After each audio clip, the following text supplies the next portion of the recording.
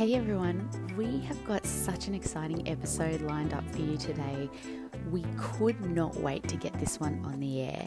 So today we are chatting to Kerrie Brown, who's an experienced employee experience professional.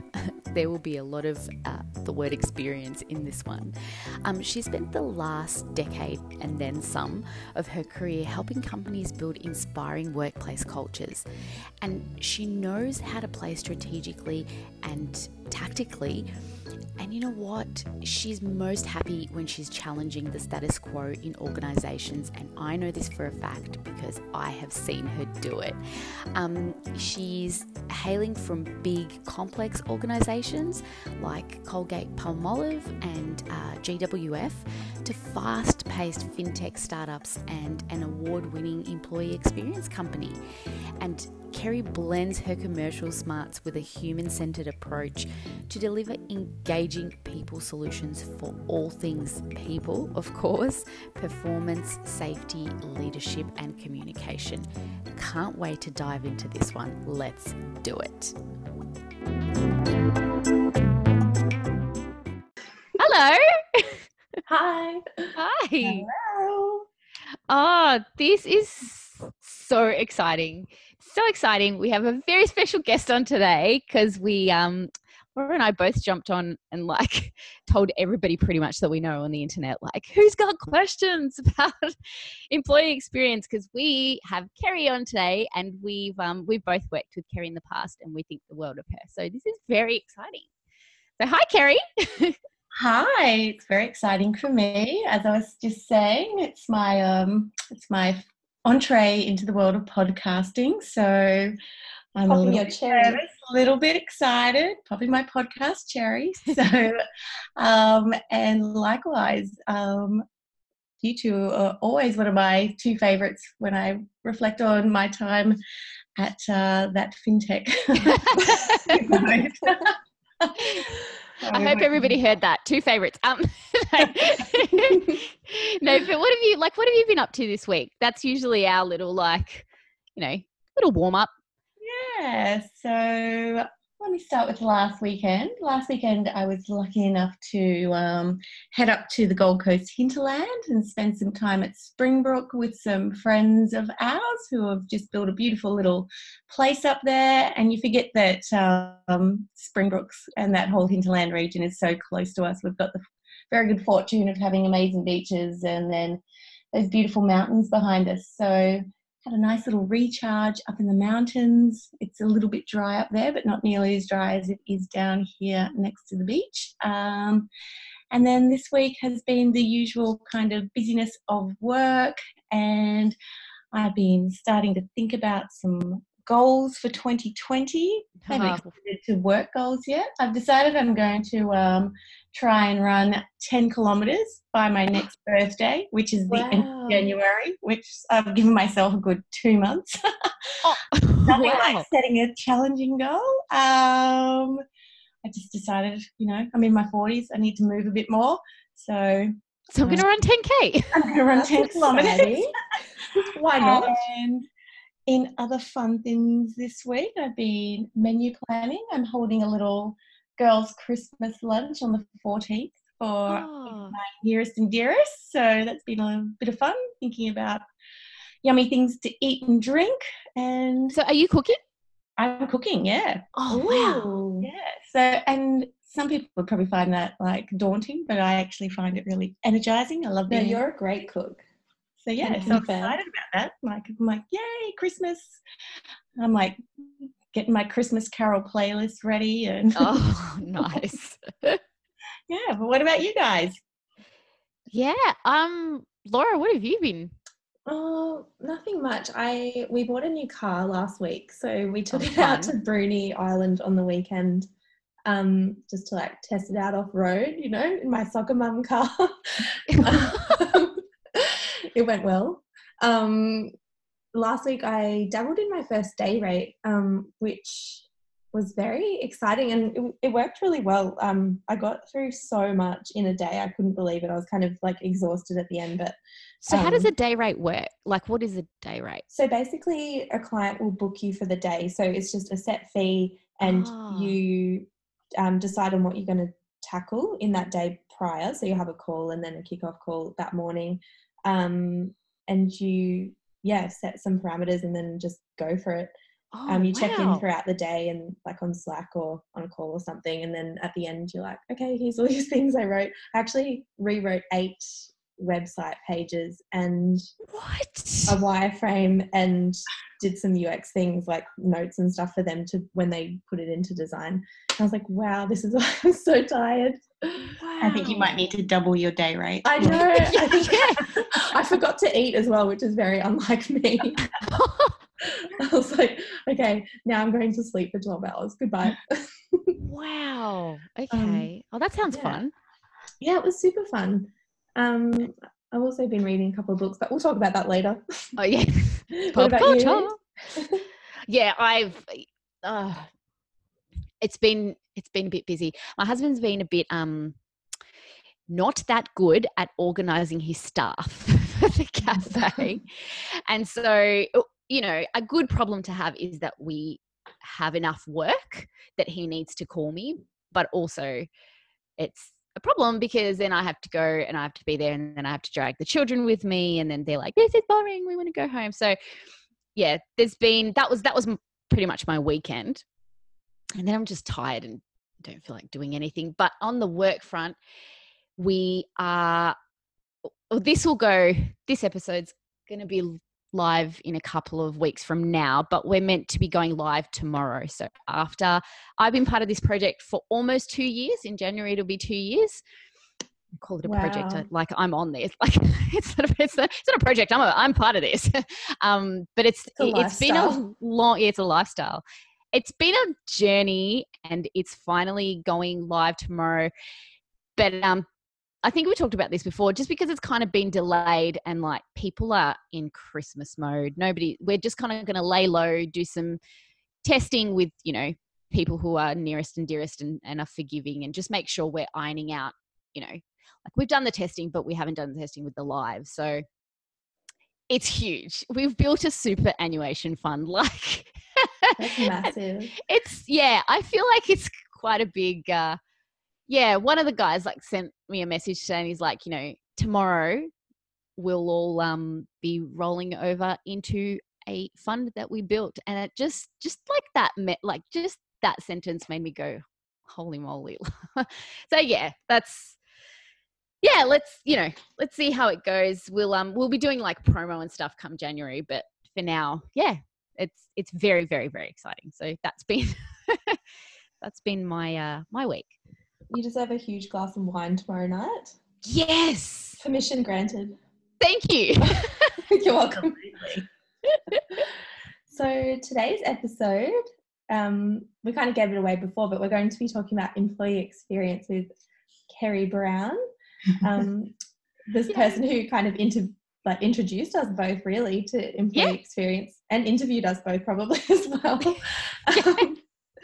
So I find this interesting because we've both done the word part of employee experience in in-house roles. Yeah. And I think I worked with Kerrie at 2 separate places now, which is pretty fun. And what was the last point? Oh, internal customers are just, if not more important than external customers. Ooh, controversial. More discuss. More important. So, first question, Kerrie. Tell us what employee experience is and what your role at Everyday Massive is now and what kind of your day looks like.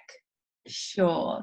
So I think employee experience is in the field of people and culture and human resources. It's a kind of a newish term, but it's getting lots of airplay at the moment, and it's kind of the new hot thing in the people space from an employment perspective. And I think lots of people have lots of different definitions of it. So I think you can get really macro about what employee experience is, and you can get really micro about what it is. So if you look at it holistically, for me, it's everything that impacts a person at work. So whether that's their commute to work, the way they might experience an onboarding program, their learning and development opportunities, the office environment they work in, the relationships that they might enjoy or not enjoy with their manager.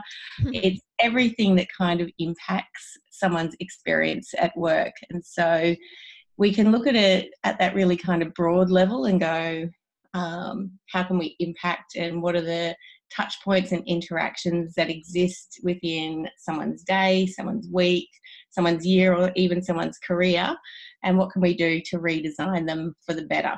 Or we can go really granular and just kind of dig in and choose a touch point. So in the work that I do with Everyday Massive, we kind of do everything in that entire realm, I guess. So we might work with a collaborator. We don't like to call, in our world, the people we work with clients. We like to call them collaborators. Ooh, because the work that we're doing is usually something that we're co-creating. So we're not coming at it from a we can solve your problem, but how can we solve this problem together? So that they're our collaborators, not our clients. And we might have a collaborator that comes to us and says, we've got a specific issue within our internal comms that's right in your space, and we need to think about how we do this better. Or they might come to us and say, we think our safety culture is a bit broken, and so safety is just another part of employee experience. And when it comes to safety culture, it's just another part of that employee experience. So we're working with our collaborators on that whole range of experiences across the employee life cycle. So right from before a person joins the business, so what's our employer brand and what's the narrative we're building around that, right through to it might be how do we offboard people and how do we make that just as great an experience as the moment that they came into touch with us through the recruitment process, for example. So my days are really varied. My role is called Head of Experience. So the work That's that a fun title. Yeah, that is a fun title. I think about how long I've been working in this people space, and if I track back and did a little map of all the titles I've had during my career, I think it'd be hilarious. Luckily I didn't start so far back that I was in a personnel department, but oh my god, I did start in the era of human resources. So it is interesting to just see how it has evolved from kind of human resources through to people and culture or people operations, and now we're in this kind of land of employee experience, and dare say it'll probably turn into something else as it continues to evolve. But my days are really varied. I might be working on something quite tactical for a collaborator. So I might be, for example, today I was writing some scenarios for an online code of conduct, online learning module. Or it might be stepping back and thinking about how are we going to tackle safety culture in a big tier 1 construction company, and you're taking a much more strategic approach and a much more long-term approach with those kind of projects. So so my days are really varied, and it can be at any point of that employee life cycle that I'm kind of throwing my 5 cents worth of input and thinking, whether it's strategic thinking or creative thinking, into how do we redesign an experience to make it better for the people that it has an impact on. Oh, wow. That is like, I'm just all ears on that. That sounds super exciting, but also lots of dealing with people. So is that what originally drew you down this whole HR and people and culture and now employee experience path? What did your path look like?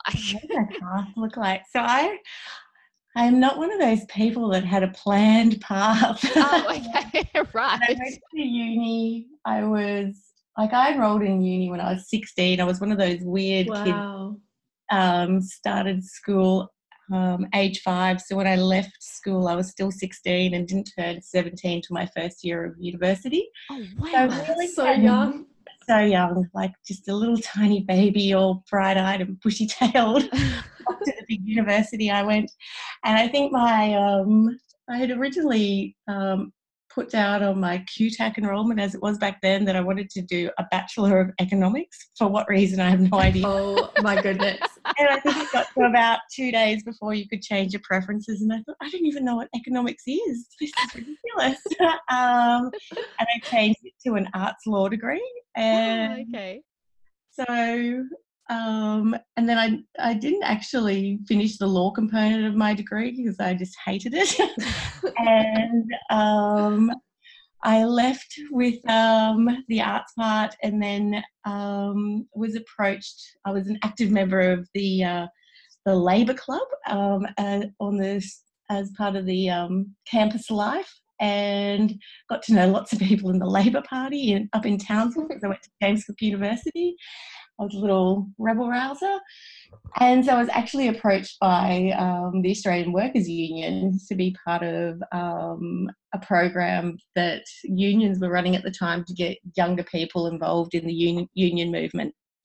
And so I went and worked as a kind of junior union organiser for a couple of years, and that's what really probably led me down this path, if anything. It was kind of as a really green 21-year-old being thrown into industrial disputes and trying to kind of understand from an employee point of view, like what was their issue and how can I help and how do I become an advocate for these people and give them a voice. And yeah, and I loved it. 'Cause I was going to say there must have been something that you really enjoyed about that, because I hear that and I'm like, oh my gosh, I just would have run. And it wasn't the arguing and the fights that you typically associate with unions that I enjoyed. I enjoyed hearing people's stories, and I enjoyed hearing what were their pain points at work, and what were the things that from it, working from a union point of view, that I could help them with. And so that's probably what led me down that path. And I ended up leaving Townsville because I fell in love with a boy and moving to Brisbane. And I had to leave my job with the union. And I ended up doing a complete 180. I needed a job when I moved to Brisbane, and I worked for an employer association. So people in the union movement were like turning their nose up at me, and there was fist waved in the air. Oh, there she is, the turncoat. I went and worked for an employer organisation, which was the National Meat Association. So, oh my goodness, the meat industry. So, representing employers from butcher shops right through to big abattoirs, and helping them navigate industrial issues with the Meat Workers Union. So, kind of swapping hats and looking at it from the other perspective.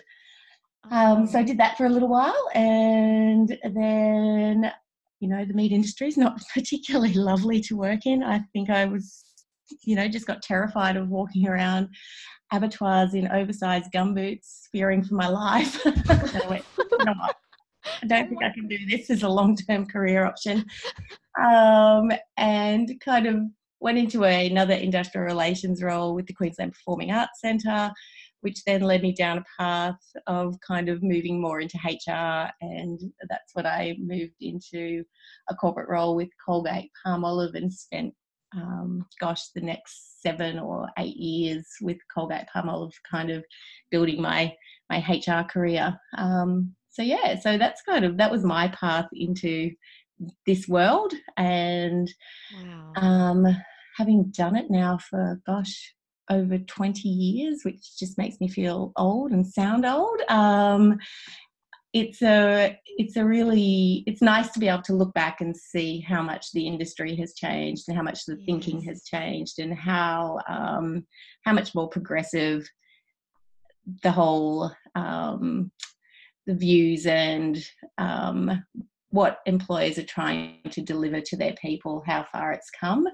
And there's still a long way to go. And I think I've been fortunate to work with companies who have been kind of leading the way and kind of at the forefront of that evolution in the people space, because there's certainly lots of companies that are still kind of lagging and wouldn't even have heard of this term employee experience, and are still in that kind of must get the most productivity out of our people without even thinking about how do we make this a great experience, and are we actually serving our people in the way that we should to reach the business benefits that we want. So yeah, it's been interesting.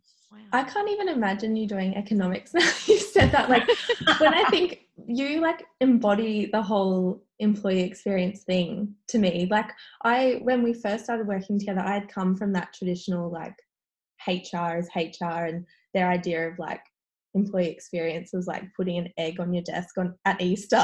And like I remember walking into the office where we ended up working together just being like, oh my God, I finally feel like this is what work should be like. And I 100% think that's a testament to you, like 100%. Oh, absolutely. I still, regardless of, we had our little ethical reflection and all of that stuff, regardless of like what that product was and everything, still the best place I ever worked. The best. Yeah. And that is like, absolutely all testament to you. Oh, look, I don't think it is testament to me. I think it's a testament to a leadership team and people at all levels of business wanting to create a good place to work. And if there's one thing I've learned about the kind of roles that I've had the privilege of doing, is that you can't do it by yourself, that it's got to be a groundswell of desire to create that kind of environment. And there still has to be, it can't just be a good, fun place to work. There's certainly got to be, we're creating this because it's actually a benefit for the business as well. And so I think there always has to be leaders and champions within a business that support that way of working, and want to be kind of at that leading edge and do things differently and test, and all the stuff that you see in the world of customer experience and user experience, and all the stuff that we were doing as a company, as a collective. You've just got to be able to spread that to all parts of your business, and if you start with your people, then you're going to have more success. Well, so on that, I've noticed quite a few studies around, I mean, mostly US. I'm sure you've got Australian ones that kind of show a direct correlation between, the increase in employee experience being linked to the overall customer experience. So I guess like my question is, have you found that to be the same here? And, what are the reasons for that? And why do businesses need to be paying attention to this? Yeah. And I think, there's plenty of studies coming through in all parts of the world that show that, a great employee experience is directly linked to that better the customer experience and the employee experience being very much linked. And I think the reason is that, when you think about customers and what they want from the businesses that they're dealing with, they want choice, they want to be respected, they want to have a really seamless experience. They don't want to be preached to. They want things that are convenient and engaging. And, every employee is a customer of some business. And so the kinds of things that people are wanting from their experience with dealing with, I don't know, how I consume buying my shoes online is probably, it's not too different to how I want to feel when I go to work. So I think the fact that we're finally cottoning on to the fact that they're so closely linked is not rocket science. And if you think about the time that we were all working together, and you think about the guys that were working in our contact centre and the amazing customer experience that they were providing to the people that use that product, and how closely that was linked to the experience that they were having at work, it's a bit of a no-brainer. So so if people's needs are being met on a work front, and then I think it just makes good sense that that's going to flow through to how they're relating to customers, the customer experience that people are receiving back. You know how you feel if it's an internal customer, if it's an external customer, if there's great rapport and things are going well at that level, then there's no reason to be unhappy. So yeah. I think you can definitely tell when you're being served by someone who hates their job too. Like it's pretty obvious in their interactions with customers that they just don't want to be there, or like, they're in shit circumstances, and they give that to the customer then. Yeah, exactly. And if you think about even from a customer experience point of view, the level of personalisation that businesses are now attempting to give their customers, I think you're starting to see that really reflected from an employee experience perspective as well. So we're at this really unique point in time where we've got 5 generations of people working side by side in our businesses. And that's crazy. Really? Is it crazy? So you think about, what does the 19-year-old want when they come to work versus the 62-year-old? Wow. So everything matters now. So the level of personalisation, the level of interpretation, how we use language, right in your niche around. So how do we personalise an employee experience to meet all of those different needs? And I think the really interesting thing for me is when you boil a lot of this down, you can say a 62-year-old and a 19-year-old are really different. Their experiences with life so far is really different. The 62-year-old's been through gosh, I didn't have the internet. Now we've got the internet. Yes. I used to send my fax, and the 19-year-old's like, I don't even know what you're talking about. But I think when you boil it all down, the people, they're still, I think a lot of the intrinsic drivers are still the same. And I think it's just then creating the right moments. And actually, same as great marketers can push content out to segments of an audience. That's the skill now within employee experience, is that really skilled employee experience practitioners need to be able to segment their audience, as well as the great marketers, the great, all of that, to be able to go, we want to be able to deliver the same outcome, but we need to describe it and deliver it in different ways to meet the different needs of our workforce. So I think that's a challenge now for really big organisations especially. And making it accessible to everyone as well. So that's a big topic at the moment, especially with UX writing as well, as that accessibility component. Yeah. I was at a HR and Learning and Development Tech conference. Oh, when was it? I think it was a week before last week down in Sydney. And I remember going to this conference probably about 4 or 5 years ago, and I think it was just starting out, and it was quite small, and the vendor display was, there was maybe 20 vendors in the room while there was kind of keynotes and things happening around. At this one this year, there would have been, without a word of a lie, probably 200 or 300 vendors. Wow. The room was split between HR tech vendors and L&D tech vendors. And so the whole landscape and that whole, how do you deliver content to your employees, is just changing so rapidly, and it's becoming, a multi-billion-dollar business around people technology to support the efforts of creating great employee experience within organisations. So I think about when I first started, like, I think email may have but, it's just changed so dramatically. And the interesting thing for me to think about when I was sitting there going, oh, look at all the shiny bells and whistles, and I was like a kid in the candy store going, Yes. I want to play with them all. But you kind of, if you think about the impact of technology within a people space, yes, it can create efficiencies, and it can certainly make things easier, and you can create easier connections, and you can deliver that content in different ways, and you can personalize, but there's still a really strong human element behind it to get that delivery right. So so it's a really interesting time to be working in this space, I think.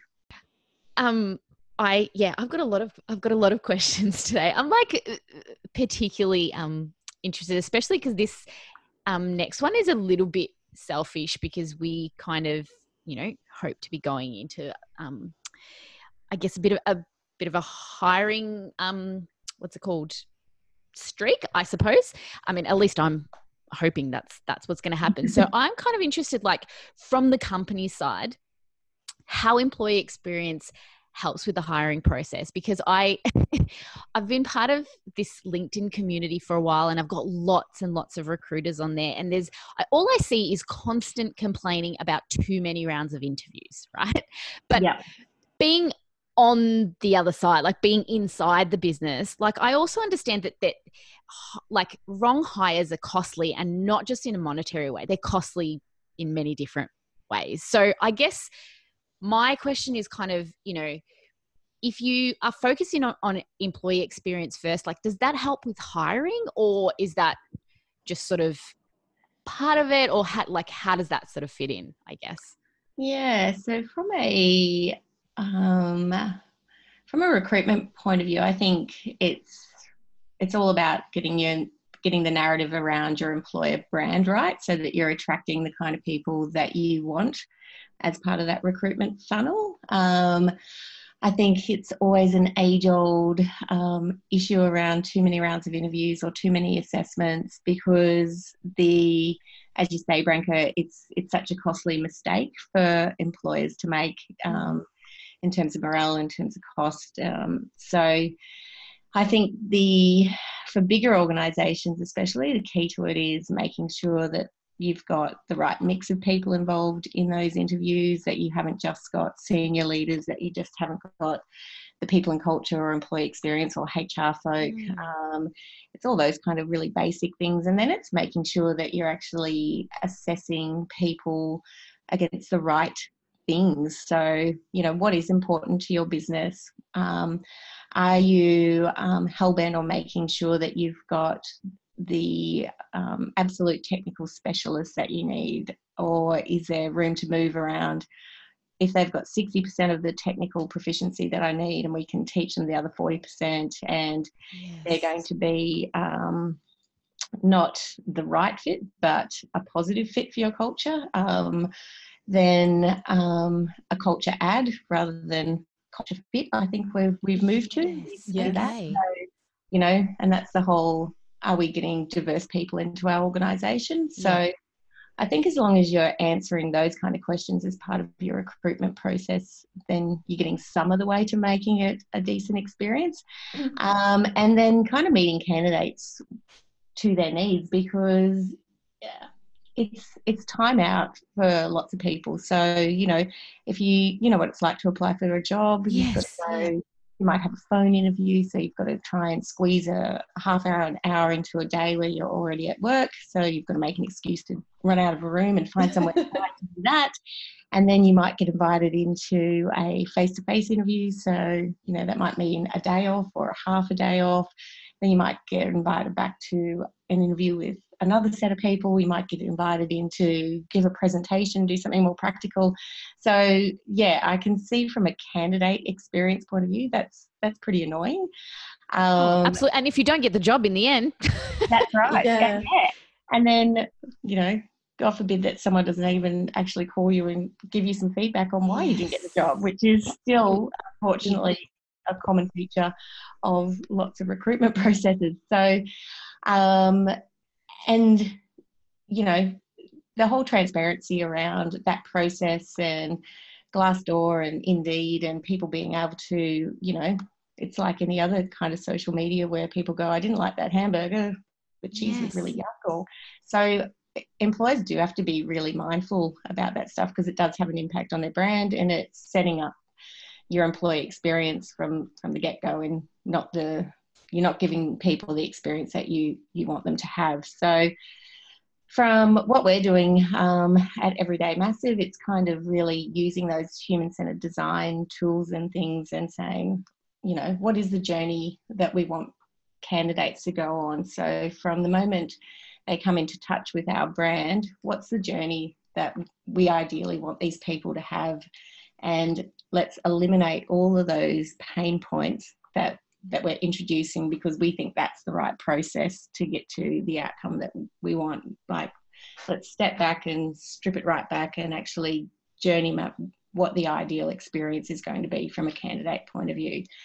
So I think lots of companies just get really stuck in the old ways of doing things and don't come at it from a place of empathy, and don't put themselves in the shoes of the candidate and think, oh, I've already asked this person to take this many hours out of their week or weeks or months to meet our needs. How am I going to meet their needs? How do we make this much easier for them? Yeah. Okay. Yeah. So you got all that, Branka? Yeah. Yep. Like, it'll be easy. When I go back over this, I'm going to take notes. But I mean, but it makes absolute sense, because you know, it reflects the customer experience thing. It reflects marketing. It reflects all of the, like, do your research first, figure out exactly, like, what are you selling? What do you want? And then once those kind of foundations are in place, then hopefully you've done the legwork so that the wrong people aren't applying, so that everybody's not wasting their time. I mean, that's kind of the summary that I'm hearing. Yeah, that's right. And, you know, that you see some companies do really great, fun little pre-screens. You know, Heineken have done some really fun stuff. There's a company, I don't know how to pronounce it. It's a software company, UENO. They have a really fantastic kind of candidate experience to go on. It's all gamified, and there's little creatures that, you know, ask you questions, and like, there's good fun ways of doing it. But again, employers have got to be also willing to invest a bit of, you know, invest in this stuff. So it can't just be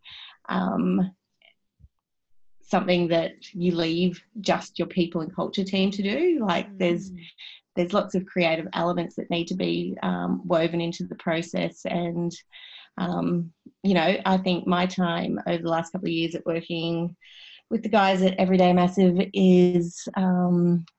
has been really eye-opening in terms of that creative overlay on top of what can be pretty boring people processes. And once you introduce those overlays, how much it elevates a process to be something that is something quite delightful to experience, not a drain. So, well, you guys have designers, illustrators, writers, strategists, did I say illustrators? Yeah. Like, yep. I was like running through a list on my hand. It's like a fully collaborative and creative process. Yeah, it's that full end-to-end kind of experience of making sure we are mindful of capturing all of that from the outset. So, and it's been a really iterative process for us over the last couple of years too, of what's the right point that we bring a designer into this conversation? When should a copywriter be involved? And what we're finding more and more is that everyone needs to be involved right from the get-go, because all of those different ways of thinking have all those unique viewpoints create the best possible outcome. So let's bring them all into the room from the very start to set ourselves up for success. Yeah, definitely. And it means that they've got context, and yeah, we're all aligned on what the outcome should be from the from project inception. Yeah. And even talking to the collaborators as well, I'm sure would help to, like, absolutely. from my point of view as well, like when I work with clients, it's a lot easier to understand what's needed when you talk directly to them. Yeah.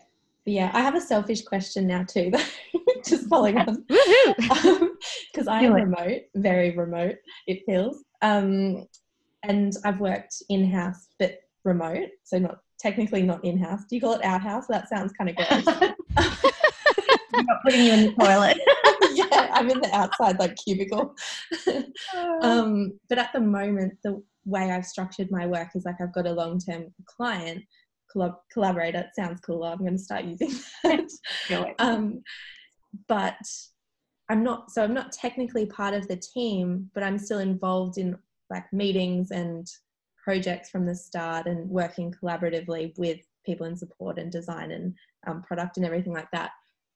One, do you have any tips for me to be a good remote worker? And two, how does employee experience work when you have remote employees? Because I'm noticing a trend of remote first now, especially with SaaS and like tech companies. Yeah. And I've got a good girlfriend who works in the States for a Bitcoin or a blockchain company. Oh, cool. So she's in people ops, and she's kind of got her internal clients are employees all over the world. So she's, right in this space of how do you create an employee experience for people who don't have the same physical location, that it's multiple geographies. And so, I mean, it's a much tougher one, but it's hard. Yeah, but I think, look, I'm certainly not an expert at this one, but I think it's all of the stuff around leveraging the technology that's available. So, I mean, Slack is a no-brainer now. Making sure that you do regular video chats so that you do have that kind of, you see a human face, I can see emotion, and I can connect with how you're reacting to what I'm saying. So I think that's important.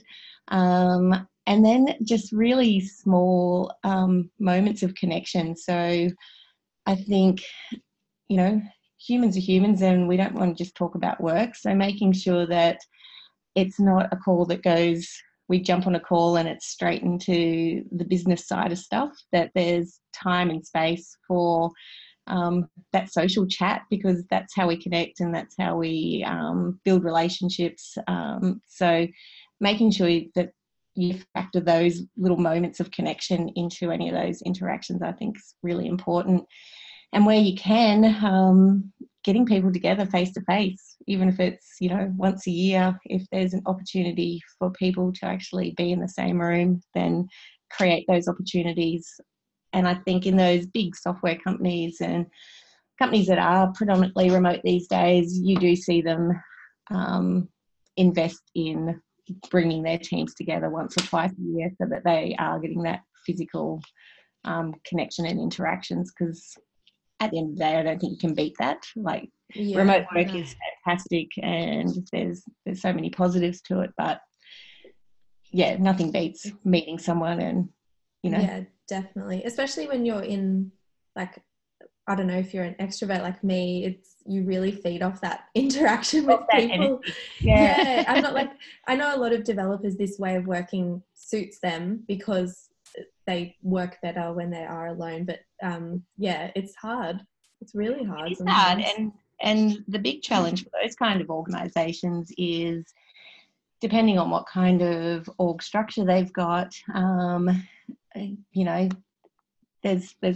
there are organisations out there that are working completely flat without kind of any leadership roles and very team-based, where roles just change with the project. But if they still do have opportunities for leadership roles, then, you need to kind of create environments where you can bring people together to meet, and where people get to test those interpersonal skills in real life, not as keyboard warriors. So, how do I eyeball someone and have the tough conversation and build all of the skills that you need to be really effective at kind of dealing with the tough stuff as you're invariably going to have to do at some point. Yeah.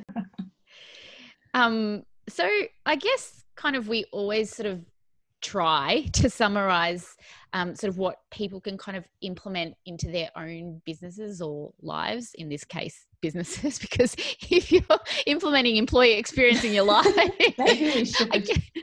I guess in like a family unit perhaps, but what are sort of a couple of things that leaders should think about in order to kind of set up foundations? I guess I'm coming at it from a startup sort of point of view when it comes to employee experience, just so you kind of, setting that up so you're not going backwards and trying to.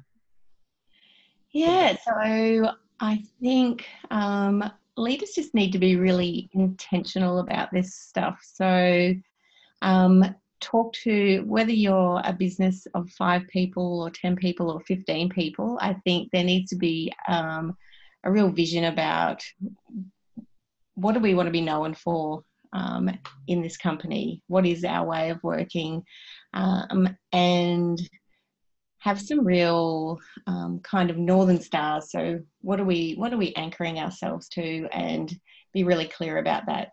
And then, sorry, do you mean in terms of like things like values and mission and that kind of thing, or values and what's our purpose? Like, I think for millennials, Gen Z especially, they really want to be working for companies that they can connect and understand and relate from a purpose point of view. So right. I think that's important. I think leaders need to, and especially in a startup, be really conscious of how they communicate. So what is the narrative that we're building around our brand? How do we want to connect with people? What is going to be, some of those basic things around rhythm of communication, and when and what is important to share with people in our business, and how are we engaging with our people to sense check and make sure that voices are being heard and incorporated along the way. I think, don't take your eye off that. Yeah. The kind of capability that startups need is always in the technical space. Because you're building a product, you're building something that you want to sell or people are going to buy. So you need product or technical experts to build it. And I think that's where you start to not get a divergent kind of, where you don't get divergent thinking, because you've brought in all these people because of a technical ability, not because of that broader skill set that you might need in a year or two. Yeah. But then like thinking, just like trying to map, like take your best guess at what is the capability we're going to need 12 months from now and 24 months from now. And I don't think you can do it any further out than there, because things just change too quickly. And just start to, and don't be afraid to just screw it up and throw it away. Like, you've got to be iterative and go, okay, this is what we think we need. And what are those kind of, what are those soft skills that you're still going to need? So we want people who are going to be good communicators. We want people who are going to build connection. We want people who aren't afraid to challenge, and we want creative thinkers. We want creative problem solvers. So making sure you probably still, you might see this technical expert that ticks all the boxes, but have you done your homework on that other side of the ledger? Or if it does tick all your boxes on the technical side, having a really frank and open discussion to say, we reckon we're going to need your expertise for 2 years, and then we're probably not going to need you. But let's be really upfront about that's what it is. Like, because I think people appreciate transparency and honesty. Like, that's the time you get pissed off in life is when you get blindsided and you don't see something coming. Absolutely. Whereas if that's a conversation you're having from the outset, you you get to make decisions around, like people get to make decisions about, yep, I'm on board with that, and that's my expectation, and I want to do great stuff within the confines or within the time period you've given me. So yeah. So now we get to do the bit that you've all been waiting for, the pop culture, what we've been reading, what we've been watching for this past week or fortnight or what have you. So let's start with Kerrie, our guest. Oh, so I've been reading a little bit of, maybe I think it's teen fiction. Oh, the best. So it's a book. YA.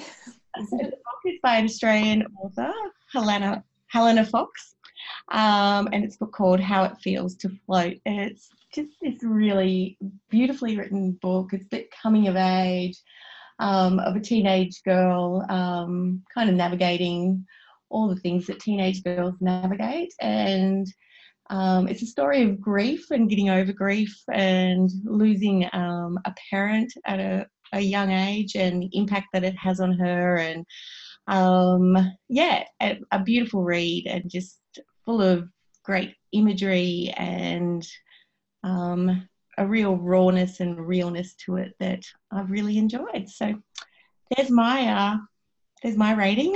Oh, I have to look it up. Yeah. Is it a true story? No. Did I miss that part? No, I think it's not a true story. So not. Yeah. Maybe it's loosely based on a true story, as most of these things are. But yeah. So true. What about you, Branka? Oh yeah, so I've started reading a book to my 8-year-old sort of before he kind of goes to sleep. He's a really great reader, and up until now he's sort of been reading his own books, but mostly graphic novels. And so I'm trying to get him to switch over to reading books with no pictures, which I thought would kind of just he'd naturally go into, but it hasn't happened. So I'm like, yes, I need to do some parenting work here and actually read you the books without pictures so that you can start to see and appreciate what it's like to sort of to see those images in your head rather than on the page. So we've started reading a book called Rowan of Rin, which I think I read when I was 12. I was going to say, that rings a bell. It was, and I probably read it as part of like grade 6, some kind of requirement, but it stuck with me. And it has this, like, in the book, there's this little poem so I was 12. I can recite that poem to this day, which is actually how we got onto it, because one day we were talking and I was like, oh yeah, and there's this book, and I just like recited this poem to him and he's staring at me and I couldn't believe that I could remember it from when I was 12, but must have really ingrained itself. I mean, it's a book about, it's like one of those fantasy, there's a dragon. There may or may not be a dragon, and and there's a village. Good. Yeah, it's really good. It's really good. And actually the hardest part is stopping myself from reading the next chapter because I want to know what happens. So yeah, I would totally do that. Yeah, so that's me. What about you, Laura? I literally just finished today Bossy Pants by Tina Fey.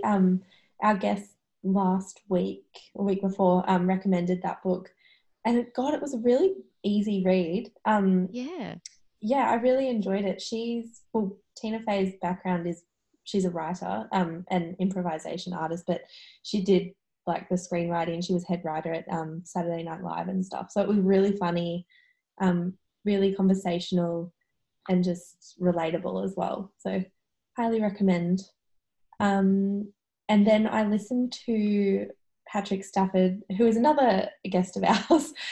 His podcast. Name drop. I know. Just look at me with all my famous friends. Writers of Silicon Valley. And he interviewed, I cannot remember her name, Tamara Hilms from Spotify. Yeah. Really good interview. So she's the UX writing manager or head of UX writing, and she admitted like she didn't know everything and she was constantly learning, and it just was kind of like affirming for me that you don't have to know everything every time you go into a new role or something. There's opportunities to learn along the way and stuff. So yeah, that was a good episode. Oh, awesome. I still have not listened to that. I really need to. Yeah, you should. It's not too long. It's a good one. Yeah, okay. Yeah. Yeah. I mean, it's a great podcast. Yeah.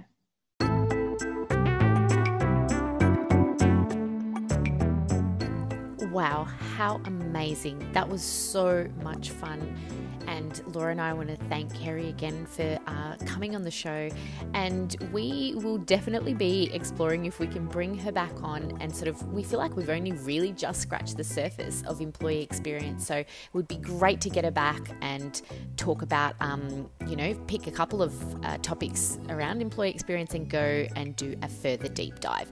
If you guys have any questions, as always, we are around. Either reach out to us individually on LinkedIn or reach out to us on Instagram. Till next time.